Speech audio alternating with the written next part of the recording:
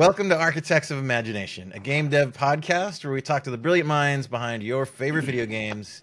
And I'm very excited to have my good friend Ralph Barbagallo on today. Welcome to the show, Ralph. Hi. You can tell he's my good friend because he pronounced my last name correctly, which I just taught him how to do seconds before this recording started. I have not always gotten it correct. Yes. Yeah, no, it's fine. It's fine. I'm stoked to have you on. We mostly know each other from E3 and GDC at the EP and GDP. I mean, you did work with me as well. Yes, we did do a game together. Yes. But we go back from well before that. No, and for every sure. time, Yeah. Mm-hmm. every time we hang out, it's a blast. You're super fun to talk to, so I'm super glad to have you on. Why don't you tell us first? Let's just kick off with what you're up to right now. What are you working on? What are you rapping? Well, I'm shamelessly promoting what I'm working on right now, Xenotilt, hostile pinball action. It's out on Steam in early access, but I mean, it doesn't feel like an early access game. It's pretty full featured. So you can go get Xenotilt right now. Pinball, bullet hell, aliens, missiles, lasers. It's pinball, but I feel pinball has this weird stigma. Every time I try to, certain people when I talk about pinball, they go, "Oh, pinball," but it's like, no, you can play the game. It has like robots, quests, explosions. You can open an airlock like an alien, and all the stuff gets sucked into it.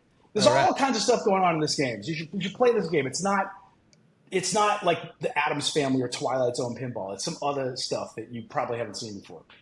Very cool. Yeah, it's fun to push the boundaries and innovate in a genre that maybe hasn't before. That's one like design trend that's been going on too, is like genre bashing, right? Like Mm-hmm.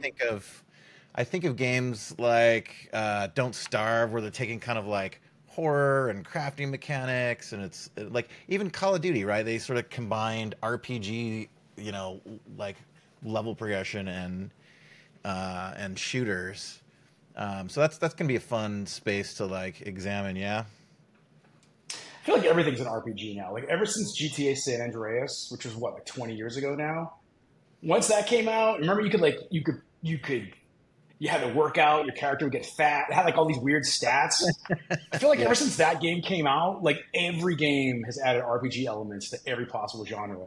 I mean, that's been going on for a while, but I feel like that game kind of mainstreamed it, and now you see that in everything, right? Like, it's cool, but yeah, there's definitely a lot of mashing up going on.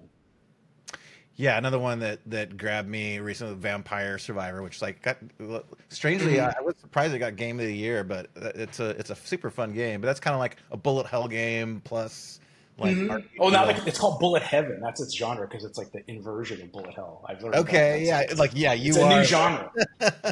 Yeah, that game. I'm not. You know what? I'm not surprised it got Game of the Year because at first I was like, well, that's trolling, but then.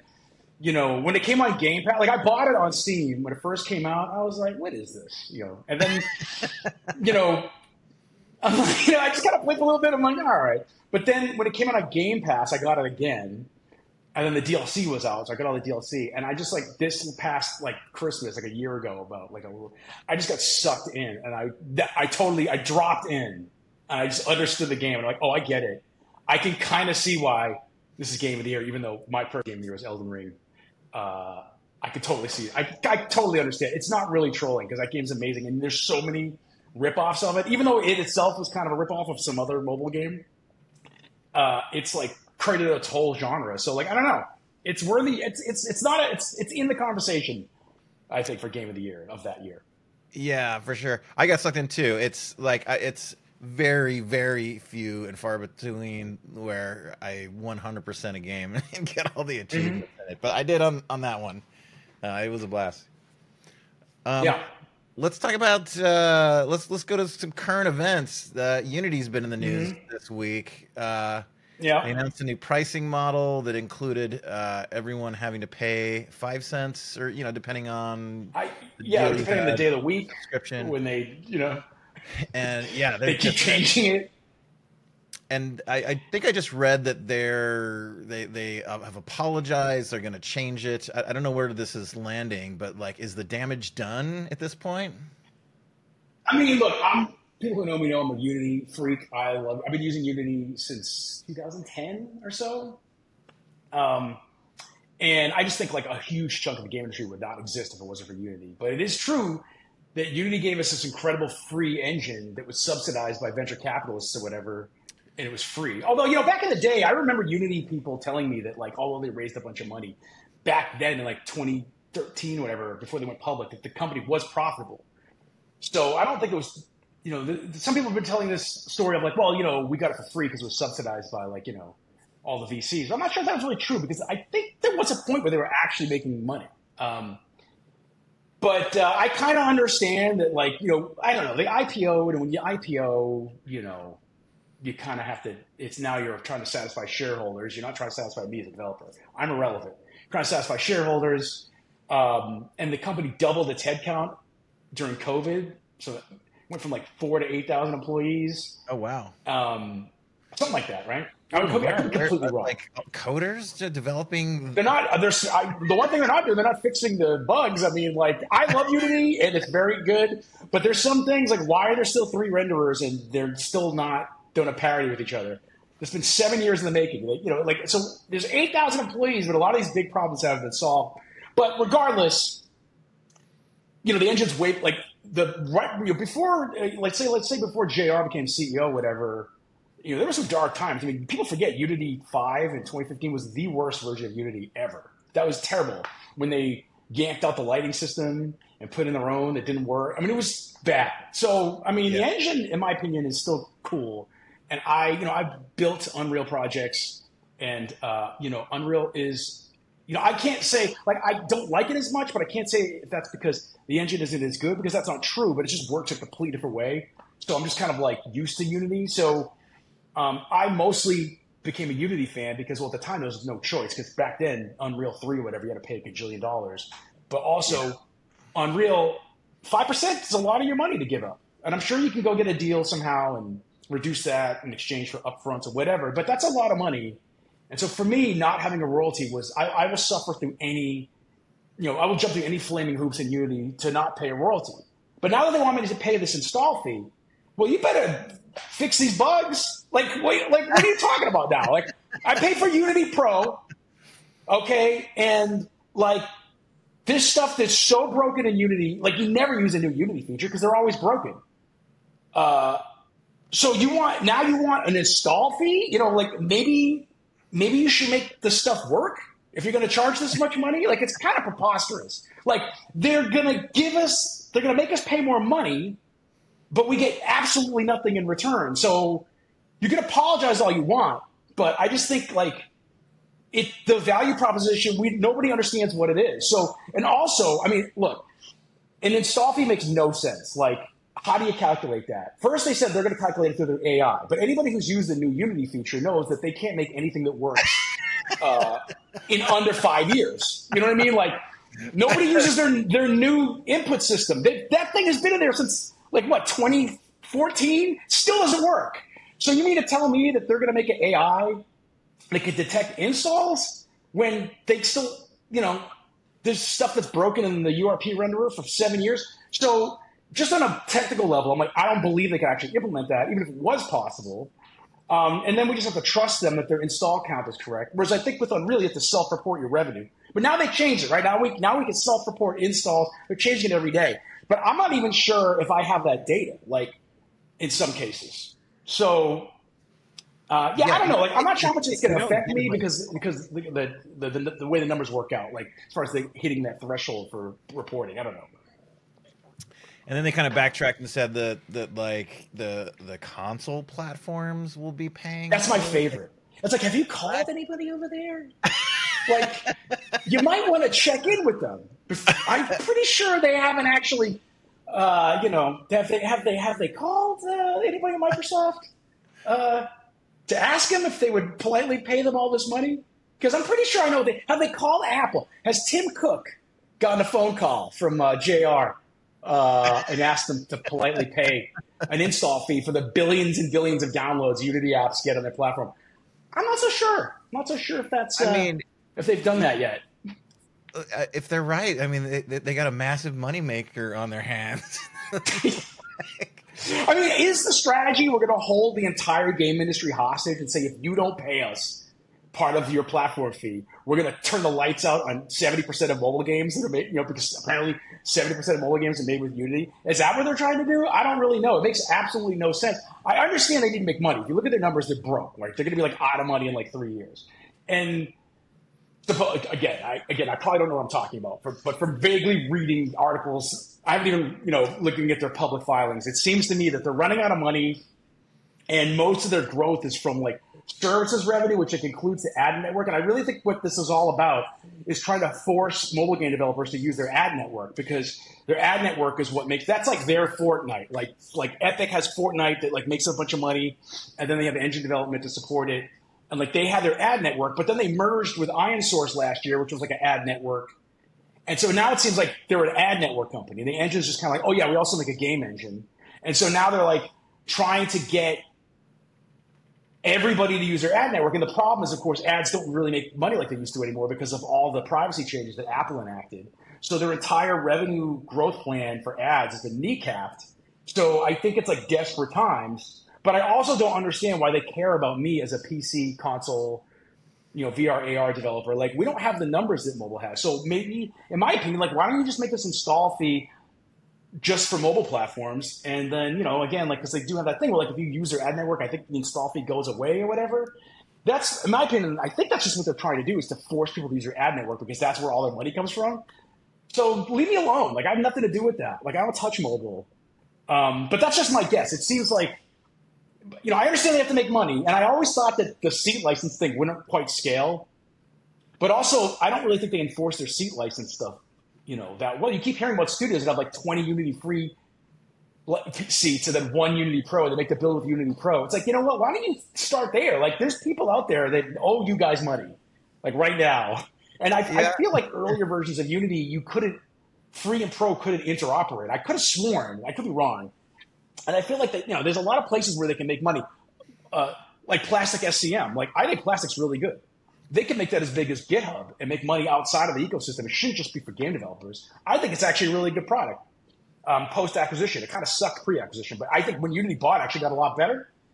There's a lot of ways they can make money, but this is preposterous. I don't even understand how it would even work at a technical level. Yeah, I've been frustrated with their pricing model too, in that, we're a service company, right? Sometimes we get hired for short projects, like with you, mm-hmm. when we worked on the one thing with you, and we have to now buy licenses for. You can't turn on and off Unity subscriptions, so it's like we have to commit to a year long for a little 2-month project. It's like. Yeah, it's not not ideal. But you know what? If that meant that they got rid of the install, like, I think that they could enforce that in a way they could make. I don't know. Maybe that just doesn't scale, like I said. But I kind of feel like, they should enforce this Pro thing. They shouldn't allow companies to have 20 free licenses of 1 Pro if you're going to do that, right? You're kind of obviously skirting the rules. But like last time when I had to renew my license, I got a call like, "Hey, there's a guy in your project that doesn't have Pro," which I didn't know. I had upgraded. Fine, it's all fair, because that was the expressed contract before they pulled this stuff. But I feel like they should have again, going to Plastic, which is really cool. They only charge you for monthly active users. So when I have 20 people in a project for the month and they're all checking in stuff and checking out stuff, I pay. I think it's like, I don't know, $10 a month for each one of those users.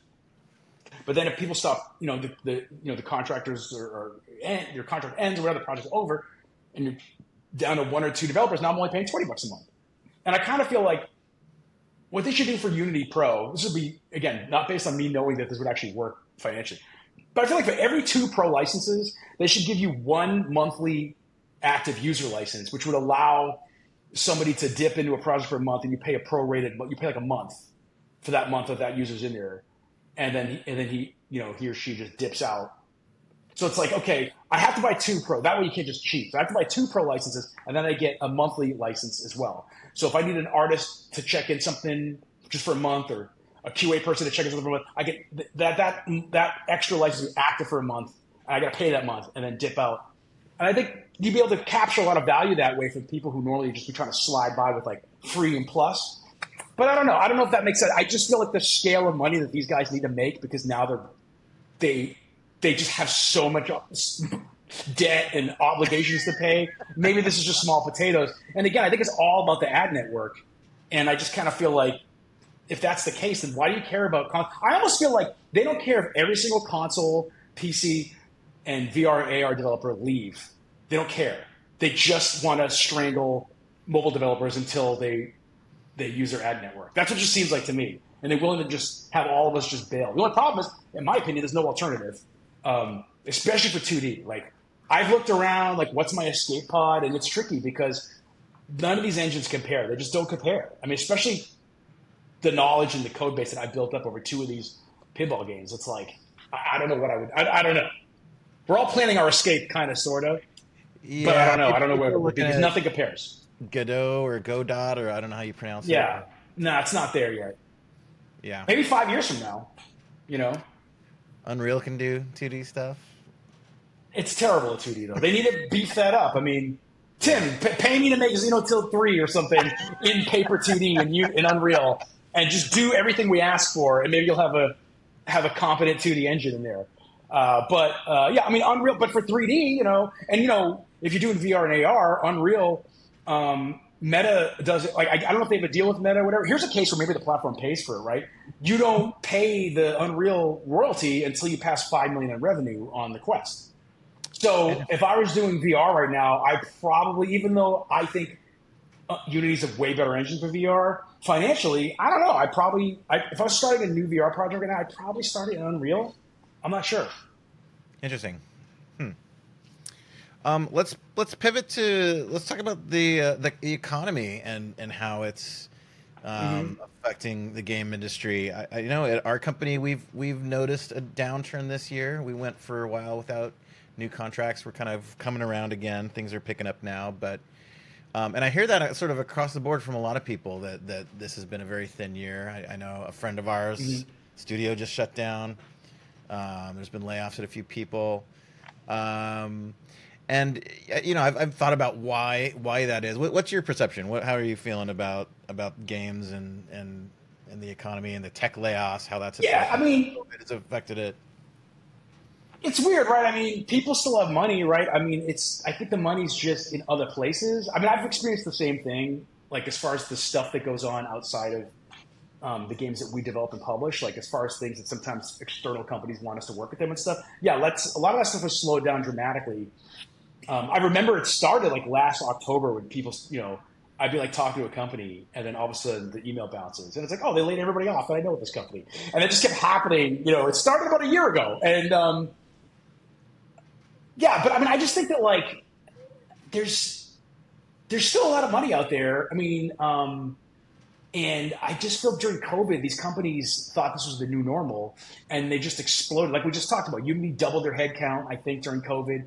A lot of companies did that and it just was not sustainable. And with interest rates at 0% or whatever, money's not as easy to come by. So there's not a lot of money flowing to people like you or I, or you or me, however you dramatically say that, because it's just money's harder to come by in general because, you know, they have to pay more for money or whatever. I'm not a financial wizard, but as I understand it, that's, you know, definitely affecting things. But I mean, I still think that there's just, and it's still an insatiable demand for games. It's not like people aren't playing games and aren't buying games. I mean, this game actually, when we launched it, this game has sold way better than the first game, which came out in 2019, you know, in the glory days of free money. So, you know, I think that there's demand, but I think that companies are placing bets in different ways, and they're not throwing money around like crazy like they were 2 years ago because it's harder. It's, you know, it's money's more expensive. Yeah, that's true. And my kind of theory has been that like some of this, and even the tech downturns too, are sort of a backlash to the COVID response, where COVID hit and basically every company that could go remote did, like all at once, right? And time was lost, and you know, like infrastructures had to change, and so people scrambled to like get games out and in general. So there was a hiring spree, right? Salaries inflated. And, you know, now we're sort of like after that period, those games have shipped now. And, you know, that combining with money drying up a little bit, like, you know, there's a, I don't know, I feel it. There's feels like a contraction to me. But yeah, just anecdotally, we're coming out of it now. We just signed, a few new contracts in the last couple of months. So, Oh, cool. we're through the worst of it. That's good. Yeah, let's talk about your past. Tell us how you got started in game development. Oh, well, in game development, I mean, I've been playing games since I was, 3 or 4 years old, right? I'm a man of a certain age. Computer and/or console? My first console was a ColecoVision, Christmas 1982.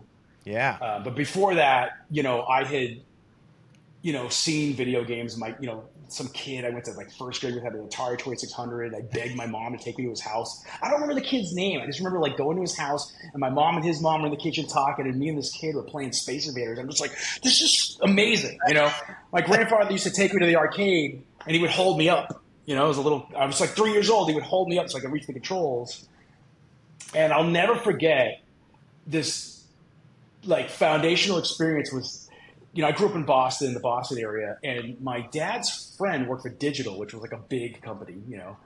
I don't think they exist anymore, but they were, and so they used to have like a family day where they would bring, your friends and your family could come to the Digital camp. These were like the Facebook and Googleplexes of the 1970s, right? They were like these big campuses. You could go there. Alphas and all this.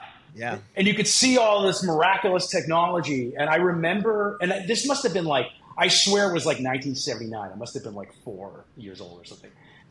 But I still have this vivid memory of like going into this room, and they had different exhibits. And it must have been a PDP 11 or something. And it was playing tic-tac-toe on a monochrome screen. And I was just standing there amazed.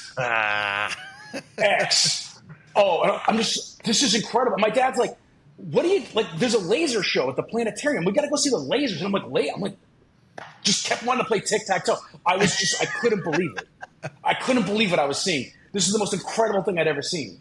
And I'll never forget that.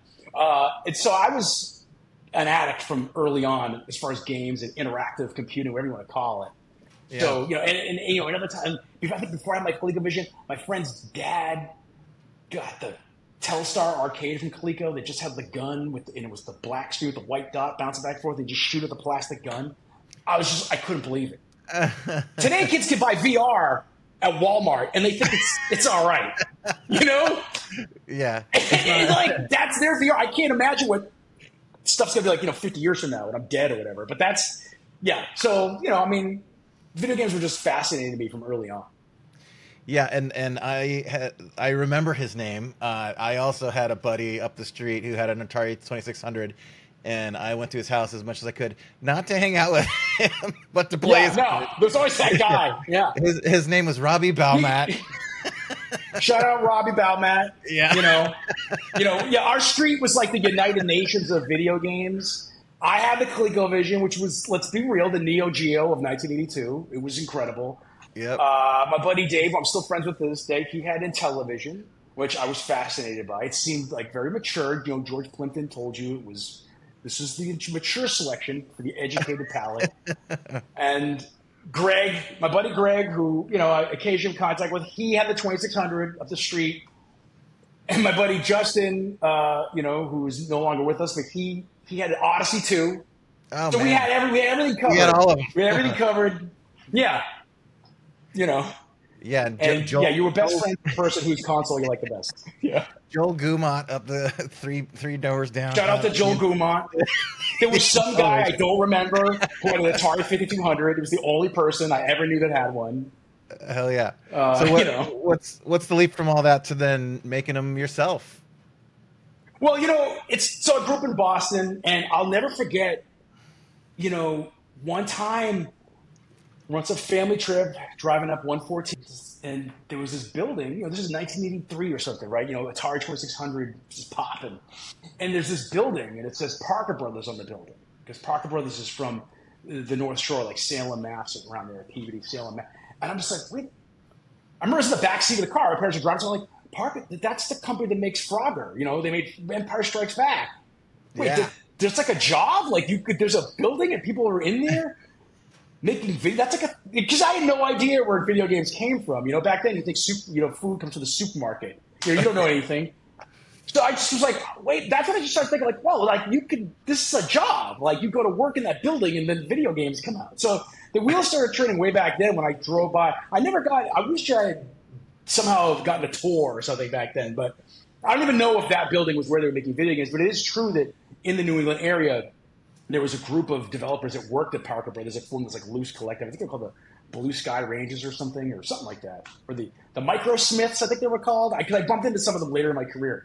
And they all kind of were in that scene in the New England area making games. But yeah, that's when I just started thinking about it. And I always took games kind of dead serious as far as like a career and trying to make them is concerned. And I was always trying to make them. I wasn't particularly good at it, but I was always in my basement trying to program like Commodore 64. But making games was a dark art. There was no internet. You had to know somebody who knew how to write assembly.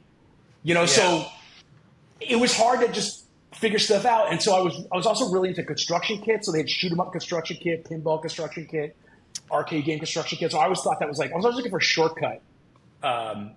a shortcut to learning how to actually program. I was like trying to use all these different things. And then I got really into writing. I thought game journalism, like I wrote for a lot of magazines and stuff because I thought that somehow, back then there were this was pre-Doom even. There were no level editors. I couldn't show somebody that I knew how to design a game without writing one, and I wasn't particularly good at writing them from scratch. So I did a lot of writing for magazines and stuff, and I was trying to use that as a portfolio to prove that I could like think critically about games. So when I went and applied for jobs, I could just give them my stack of writing to be like, look, I'm not just some idiot. And back then, that's kind of like, you could get away with that. Nowadays, you actually have to make a game. I mean, you can. Yeah. But that's kind of how I did it. I mean, I applied for a job at this place called Papyrus. So it was the first real game company I worked at. They made racing games, IndyCar racing, NASCAR racing, and they were in Somerville, Massachusetts. And I think I was 19. I got my first job there, and I was working in the art department, which is why I think the first game credit I have, I'm credited as an artist on Road Rash for the PC because, I was technically an artist, I guess you could say, but really all I did was my whole job was the 3DO version we had to convert to the PC. And 3DO version had 16-bit textures, and the PC we only had one 256 color palette. So my whole job was using this program called the Babalizer, and I would take these CDs of all the Road Rash textures. They're all Targa files. Yeah, I hit a button on this Mac Quadra, and it would take 8 hours to just churn through all the textures to find one 256 color palette that best represented every one of those textures. And so I would just walk around the office and bug people all day because I had nothing else to do all day because that thing would just be churning away. And then when it was done, I'd have to look at every single texture and go, oh, you know what? We need an extra purple. Put a different purple in there. And it got to the point when I used to play Road Rash, I knew the name of every file, every texture. Like this tree would drive by. And I'm like, oh, that's Redwood 0002.tga. Like, I knew every single texture. So that's why I'm credited as an artist. I think that's my first credit. I think awesome. In that game, even though I don't really consider that being an artist. Man, and you've worked on how many games have you worked on now in your career? If you could wild, I've lost track. I don't know. Most of them don't count. I mean, I made a lot of mobile games that nobody cares about. They flip phone games. I mean, all count. Everything counts. Everything counts, but they don't even exist anymore. Yeah. So I can't. I mean, I don't know. Like 20, if you want to call it. I mean, I don't know. I mean, most of them aren't games anybody would recognize as any sort of game. I mean. But yeah, sure. Let's just say 20. I've never really counted. I don't think Moby Games lists 90% of them. Do you have a favorite project that you worked on? It's funny. I do wax nostalgic about one of my first mobile games, which was, I believe it was the first licensed mobile game in America, which was Lord of the Rings: The Two Towers for cell phones. There's a guy, I don't know his real name, but shout out to, I think it's KRZ7 or something is his YouTube handle. He's in Ukraine. Somehow while dealing with the Ukraine invasion, he's making YouTube videos about, he's obsessed with cell phone games. And it's actually documented in the history of cell phone games.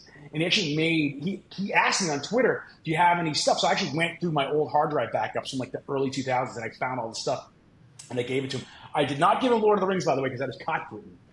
Right. He got it some. I think he actually buys old phones and tries to see what games are installed. So he found some old phone that had my Lord of the Rings game installed on it, and he made a documentary. So if you go on YouTube, you look up FLARB, Lord of the Rings: The Two Towers, you'll find he does this little brief, because I gave him some factual information about the game. This little brief document, like factual snippet about the game, and then there's a playthrough. It takes about 2 hours to play the game. But that game was cool. It was basically a Shining Force clone, like a SRPG, and it was for the Two Tower. I had some reference. They gave me some movie clips and pictures back then on CD, and we made this. I had 5 weeks to make it, and in 5 weeks, I made the Lord of the Rings: The Two Towers, the mobile game, which actually had a TV commercial that I cannot find. Verizon did a TV commercial for this game, and I wish one of the guys that worked on it, who now is actually one of the big leads on God of War. So FLARB people have good pedigree. He taped the commercial, and on VHS. That's how long it was, and I broke the tape or something. There's no copy of this commercial that exists. If somebody out there has the Verizon commercial that features Lord of the Rings: The Two Towers, I would love to get a copy of it, but I'm sure nobody does. That's awesome. Speaking of fast development, my first job, my formal job in games at Wild Tangent, we'd put out a game every, not that fast, every 3-4 months with 3-4 people. I'm reading Doom Guy right now, John Romero's book, okay. I have to read worked with back at Ionstorm. Sort of. Yeah, he was on the other team, but he was in the office. Okay.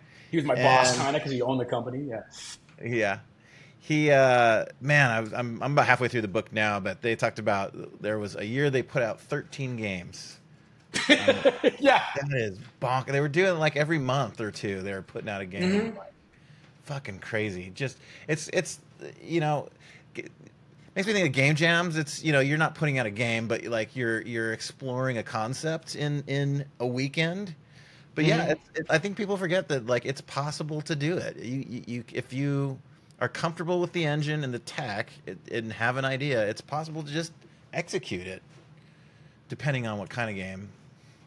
Yeah, I mean, it's true. Today the expectations are a lot higher though when you release the game commercially. It's a little weird. Back in the day, games were produced a lot quicker, but also there was a lot less going on in them, and the hardware was a lot less complicated.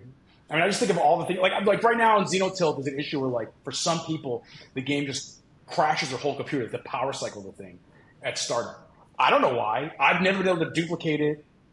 The logs don't show anything when they send it to me. I don't know what it is. Maybe it's some random piece of hardware that interacts with some other random piece of hardware. I have no idea. But games are just infinitely more complicated. And solving that has nothing to do with making the game fun. So there's so much more stuff to do today around making games that I kind of feel, when hardware was simpler, the expectations were much lower. And because of the hardware being simpler, the assets were, simpler to create, although the tools were a lot worse. So, it's funny, some of my people who are, of the same vintage as myself, like a lot of artists, they get a kick out of shocking the new employees by saying that back in the day, they did the modeling, the texturing, the rigging, and the animating. They just did it all themselves because that's what you did in 1997, 1998. I've been there. Yeah. Totally. Tell us what you're playing now. Are there any games you're hooked on? I'm playing Starfield. Okay. It's it's a Bethesda game. It is what it is. I mean, I'm not a huge Bethesda game fan, but I'm playing it. It's a Bethesda game. If you like Bethesda games, you'll like it. I'm trying to think if we could mention that we worked on it. Oh, you did? Yeah. It looks really nice. I mean, it's a very nice looking game. It's just I can't imagine developing a game of that scope. It just seems like a real. It's just just the amount of stuff, the amount of content. It's just stuff. I mean, maybe they had an AI tool or something. There's just stuff everywhere, junk everywhere you can pick up. And did somebody have to manually place every foam cup and lunch tray in every space station? I mean, it's just an incredible amount of work. Yeah, it is. It's it's a big one. I'm hooked on. But I play a lot of weird stuff. Continue. Yeah. I'm hooked on Baldur's Gate right now, and Diablo 4 are the two I'm kind of toggling. Oh, you're playing those? Okay, yeah. See, I don't. I play a lot of I played a Tactics Ogre, the remake. I've been playing a lot of that. and I don't know why. It's just I bought it because again, Lord of the Rings: Two Towers was a Shining Force kind of, I don't want to say clone, but inspired by Shining Force. And so SRPGs are kind of cool. So I was playing through Tactics Ogre, but then I paid 80 hours in. I get to the last boss. I was like, oh, my characters are completely inadequate for the last boss, and you can't go back and grind. So I guess I'm done. So can't beat that game. Let's play Armor Core 6 a little bit. But yeah, I'm trying to think, like, there's no game right now that I'm like super, super duper into. But that's yeah. I'm playing Starfield because it's kind of like my job as a game developer to be culturally aware of games in general. Yeah. Let's talk about AR, VR, mixed media stuff. That's sort of the space you've been living in for a while now. Although Demons, is it Xenotilt or so Demon's Tilt was the original? Xenotilt's the original. Xenotilt's the sequel. Xenotilt's the sequel. Which is not a VR game, right? No, this is about as far away from VR as you can get. It's 2D, it's sprites, it's retro. It has like a chiptune kind of style to it. The music and stuff. So it's it's good. The complete. So there's that, and then there's the VR and AR stuff that I've worked on. It's almost a complete separate thing. And they don't really intertwine. Talk about the VR AR space. Is there hardware coming up? What's exciting you about it? Are there new moves happening in there? Well, I mean, we've got the Quest 3 is coming out, right? They're going to launch it, I guess, at Meta Connect next week, so I'll be there. So I'm excited to see what new content they announce with that, because they did show some content earlier this year. They had like an event, but I'm curious to see if there's any new stuff, like if there's any new features on the headset that enable some new types of content that weren't available before. As far as like new hardware is concerned, I don't know. Like there's always rumors of a new Valve headset, but Valve releases headsets and then they don't support any content development on it. So I'm not quite sure. PC VR seems kind of dead. So I don't really know what a new Valve headset's going to do for anybody, because I think I saw somewhere that the median revenue from a PC VR game is $600. So there's not a big industry around PC VR. Oh, wow. So I'm not sure what a new Valve headset's going to do. And then there's rumors of a Nintendo Google headset.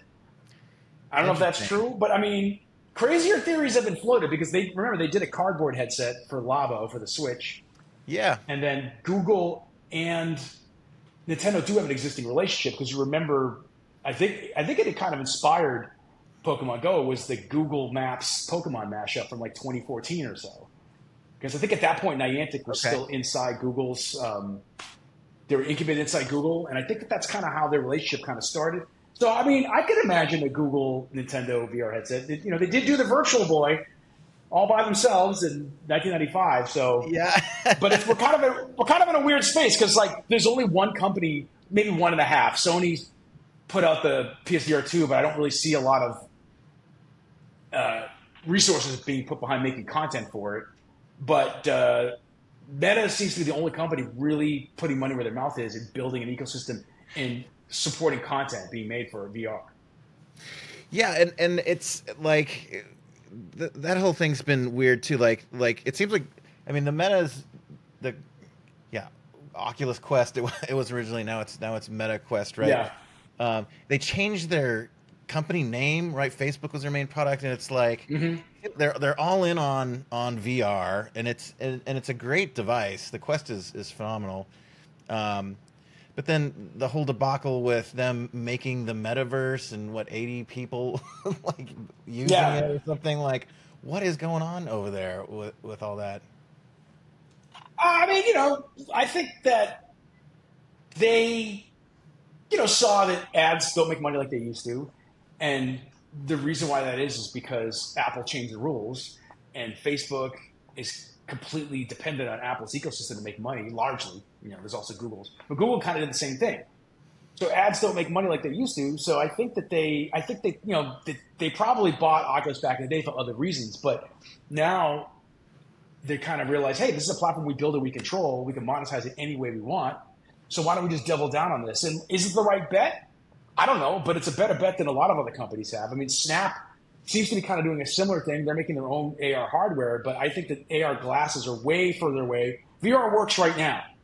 AR spectacles and stuff don't really work that well right now, and there's just a physics and material science problem that prevents that from really happening anytime soon. So I think that, yeah, they're trying to find a way out of, they're trying to build their own ecosystem.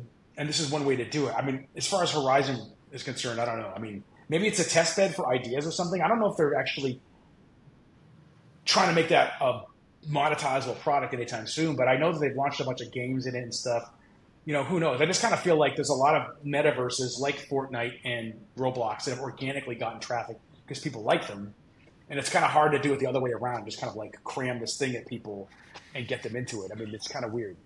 Yeah, yeah. I mean, there was, Second Life a while ago was probably the most successful version of it, and it's weird with Fortnite and Roblox because they are kind of metaverses, but I mean they're really games. So like what? Yeah, but now you can make there's the Fortnite islands, and it's like you can make your own, and then Editor. you can build games inside Roblox. So I guess they're turning it into a thing. It's interesting. Games inside games. That's like a brand new market. Is it going to be a thing? I don't know. Your guess is as good as mine. It just seems kind of weird that first the traffic has to come into the game, and then they have to somehow go to your game inside the game, which is different from the game they were there to play. So I'm Yeah, not really sure how that monetizes, but it is definitely kind of interesting, especially the tool side, because you do get interesting development tools that let you build inside these.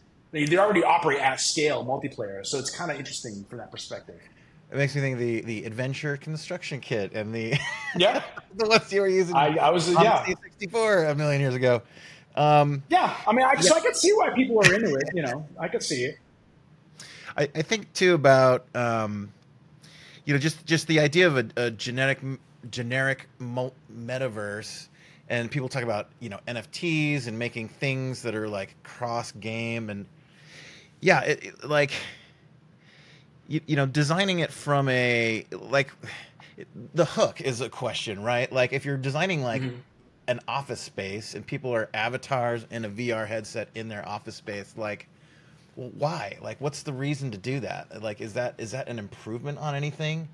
And I know like big consulting firms have people that are like prepping large companies to get presences in the multiverse, and there's going to be maybe some kind of land rush in there, but like there's just so many technical hurdles to that. Like I think of like NFTs making like assets that are cross game compatible. Well, okay, you think about World of Warcraft, right? Where like the characters themselves, they have like proprietary tech built into it. I'm assuming, I don't know their character pipeline, but like in order to like render all the characters in Ogrimmar, like they take all your little selections and they bake it out to a thing, and like, well, how do NFTs fit into that? Where does the Well, they bonus? don't. I mean, The we're game damage of developers. the We thing? know Like, we know NFTs are bullshit. We're game developers. Like, it's complete horseshit. right. Like they don't work. There's no way that'll work on two levels. The technical level, it doesn't work, and on the business level, why don't you go try and ask, Ubisoft if they want, Altair or whoever to be Princess in Pass, Mario Kart. Well, maybe they wouldn't want to be in Mario Kart, but you know what I mean. It's like there's a business. The situation. I mean, it's the only people that are interested in this are grifters that don't know about game development and try to talk my ear off about their weird solution for NFTs. And it's a solution to nothing. It's not a problem. There's not, and I don't want my, spaceship from Starfield to be in, I don't know, my Elden Ring game. I don't care. Nobody cares. This is not anything anybody wants. And most NFT games that I see are just, they're basically just skins around, they're just gambling or skins around speculating on a currency, a quote unquote currency. So, which is fine, whatever, you do you, like, it's like gambling. Like, I don't understand it. I go to Vegas. I don't know what people are doing there. I'm there to eat. I don't know what people are there with the slot machines, and it doesn't make any sense to me. It's for people far worse at math than I am. But whatever, that's your thing. And like people who play NFT quote unquote games, I mean, whatever, more power to you. But I think it's a way for people to, I mean, I don't know. Is it even a thing anymore? I mean, I don't even see a lot of chatter about it. I don't even know if it's worth discussing. But people, it's just, I think it's a thing for crypto speculators to kind of have fun, I guess. I don't know. All I know is I wanted to try it out. I bought a horse with horse bucks or whatever from Zed Run. And I cannot figure. And then it's like, oh, you bought the horse, and it's an NFT horse. But now, to run the horse, you need horse energy. You need, like you have to like buy a horse race ticket, but there's like gas. You have to spend money to spend the money. I'm like, I don't even understand how any of this works. It's so anyway. It's just I think it's just for people who think they're going to somehow make money off of it. It's not like you're not playing it. None of these things. They can't explain to me how any of this stuff makes the game fun. Yeah, I mean, grifter feels like the right word to me. Like you kind of saw it at like GDC, like this little like double bubble of like there was this fucking blockchain, and like all games are gonna be blockchain for like half of the conference, and the booths were like fucking blockchain booths, and then the last like 2 years it was all like NFT stuff, and it seems like it's falling off. When now. people start talking about it, my brain just shuts off. I literally just tell them, not you, but like somebody be like, hey, I have an NFT. I'm like, I don't want to talk. I just don't want to talk about it. I don't care. I don't want to talk about it. Like, I don't care. Like, it's a complete waste of my mental energy to even have a conversation. I don't care. The only people I know who are into it are people who know nothing about software engineering. Because it's like, if you knew how this stuff worked, you'd be like, this is real dumb. Yeah, I agree. It's like so many problems to solve. Let's talk about the future of games. If you were to just sort of project your mind into, three console generations from now, 10, 15, 20 years, where do you, I don't know, what can you imagine will be possible in games that we can't do now? First, let me open my door because it's really hot in here. I was trying to be... All right, here we go. Okay, it's like 500 degrees in this room. Well, I mean, hey, they just leaked Microsoft's 20-year plan, right? The FTC. Did they? We could just look at that. Yeah, apparently somehow in the discovery phase, they leaked Microsoft's roadmap for the past 20 years or something in a PowerPoint presentation. I don't know. I haven't looked at it, but I guess we should just read that and see what the future of gaming is. Oh, man. Yeah, I don't know. I mean, I have no idea. I mean, it just seems like at one point we thought that, I remember the prevailing thought was that consoles were all going to be one. Because if you think about it, the Xbox Series X and the PS5 aren't really that much different from each other. In fact, I think AMD makes both of them, right? So they're kind of like the same with minor differences between the two. So conceivably, there could be a future where there's just one console, and that console might be the PC. I don't know. I mean, but I feel like now they're starting to rethink that strategy, maybe trying to go in divergent paths.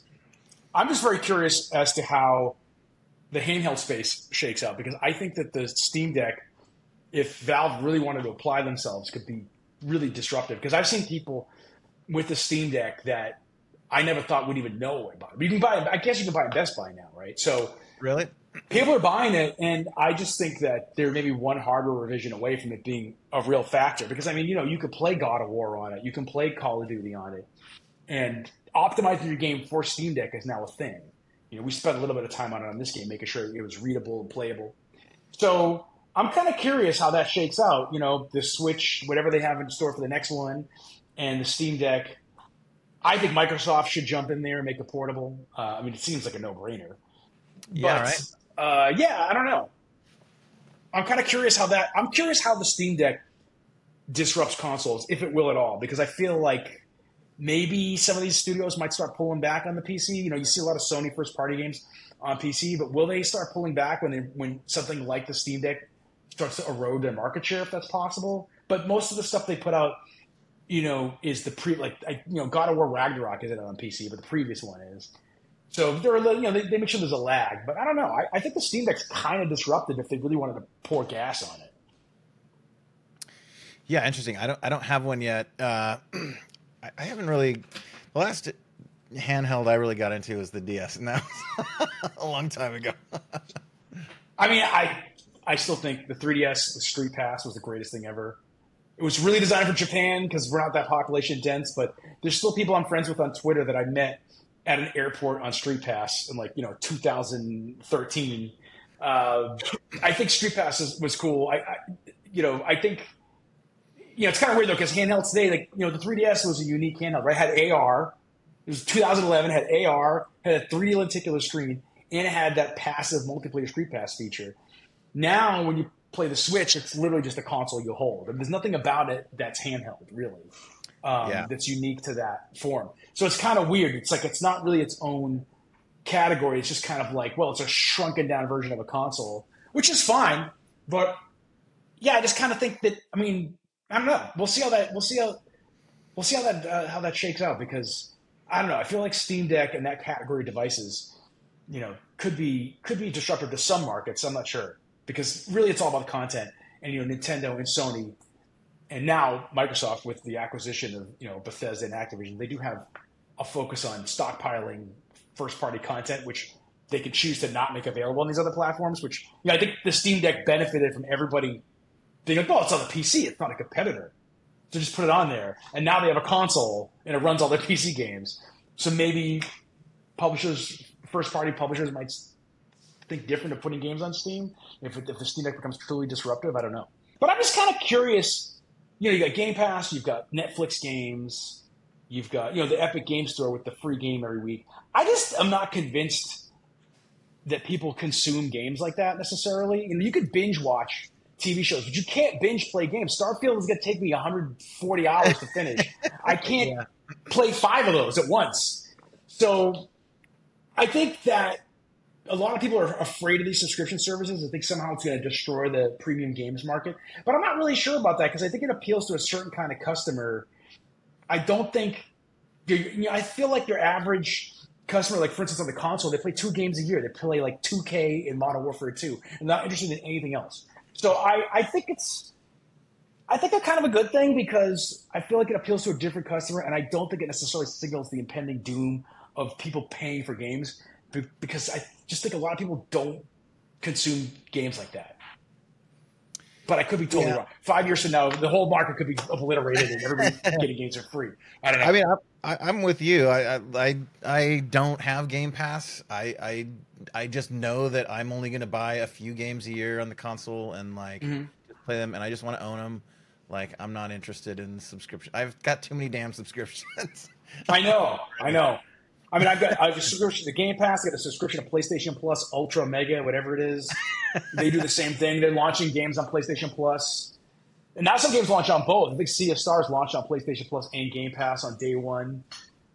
But I'm not sure. There's a lot of discussion of whether it cannibalizes your sales or what have you. But I don't know. I'm not sure there's a danger of that, because I think that's the people that are, at least for now, the people that are into those subscription services are a specific type of customer. So I don't know. I think I cautiously think these services are a good thing. I'm not sure if they're going to last, because we've seen in Hollywood how all the streamers have just had incredible losses. But then again, I'm not sure. Well, some of these games are very expensive to keep on subscription services, but I'm not sure how the economics work out versus spending $100 million on a back row movie you're going to delete off the internet. I think that the economics might work out where you can run these services for a bit longer without having a wild success. I don't know. So we'll see. I like Game Pass. Every week I try to see what's new on Game Pass. I check things. I would never have played 99% of those games. I never would have bought them. I never would have played them if they weren't on Game Pass. So I've been exposed to a lot of stuff I never would have seen before on Game Pass. That's cool. Well, I think we're going to wind it down here. Ralph, thank you so much for coming on. Before we close out, I just want to thank our executive producer, Martika Ibarra, our editor, Robert, and the entire Architects of Imagination crew. Thanks for joining me, Ralph. Sure, no problem. Till next time. We'll see you. All right.